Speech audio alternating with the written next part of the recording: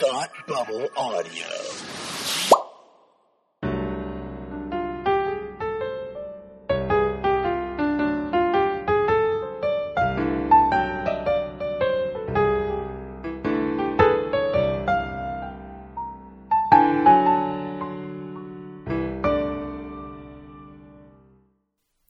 Hi, and welcome to Read Up, the podcast where we talk about books intellectually and stuff.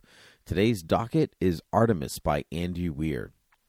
When this book came out, I eagerly tore into Artemis because The Martian by Andy Weir, the story about a man named Mark Watney who is trapped on Mars, was one of my favorite books of the past several years. And I read a lot of books. That's the whole reason of doing this podcast in the first place, is that there are tons of books to go through, and some I'm not even going to get to on this podcast because by the time that I thought of doing the show, it's been so long since I've read the book. But The Martian is just a tremendous read, and I know many people saw Ridley Scott's movie with Matt Damon, which is real fun. But read the book. It's just a blast.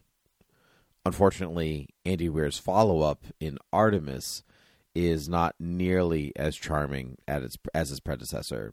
Involving a conspiracy and a moon heist, Andy Weir's main character, named Jaz Bashara, takes some warming up to, which serves her arc, but is not necessarily... It doesn't allow accessibility into the story. By the time we start caring about Jaz as a character, by the time we move past her icy exterior, the story's kind of lost a bit of its momentum. I don't really care what happens to her by a certain point. It's almost as if the artificial gravity has been turned off on the moon and people are just floating around, and it's fine. It's fine.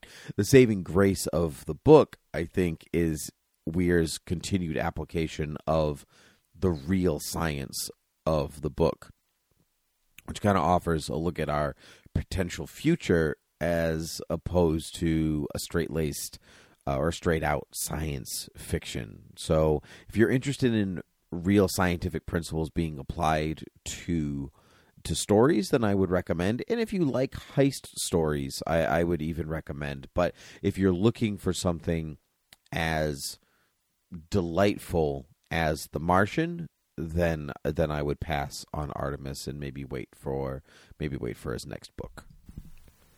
You have been listening to Read Up, the podcast where we talk about books intellectually and stuff.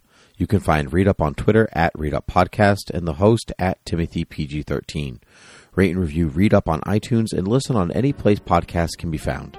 Head over to patreon.com/ThoughtBubbleAudio to support all of your favorite Thought Bubble Audio podcasts. You can find all of the Thought Bubble Audio programs at ThoughtBubbleAudio.com. Until next time, have a good read.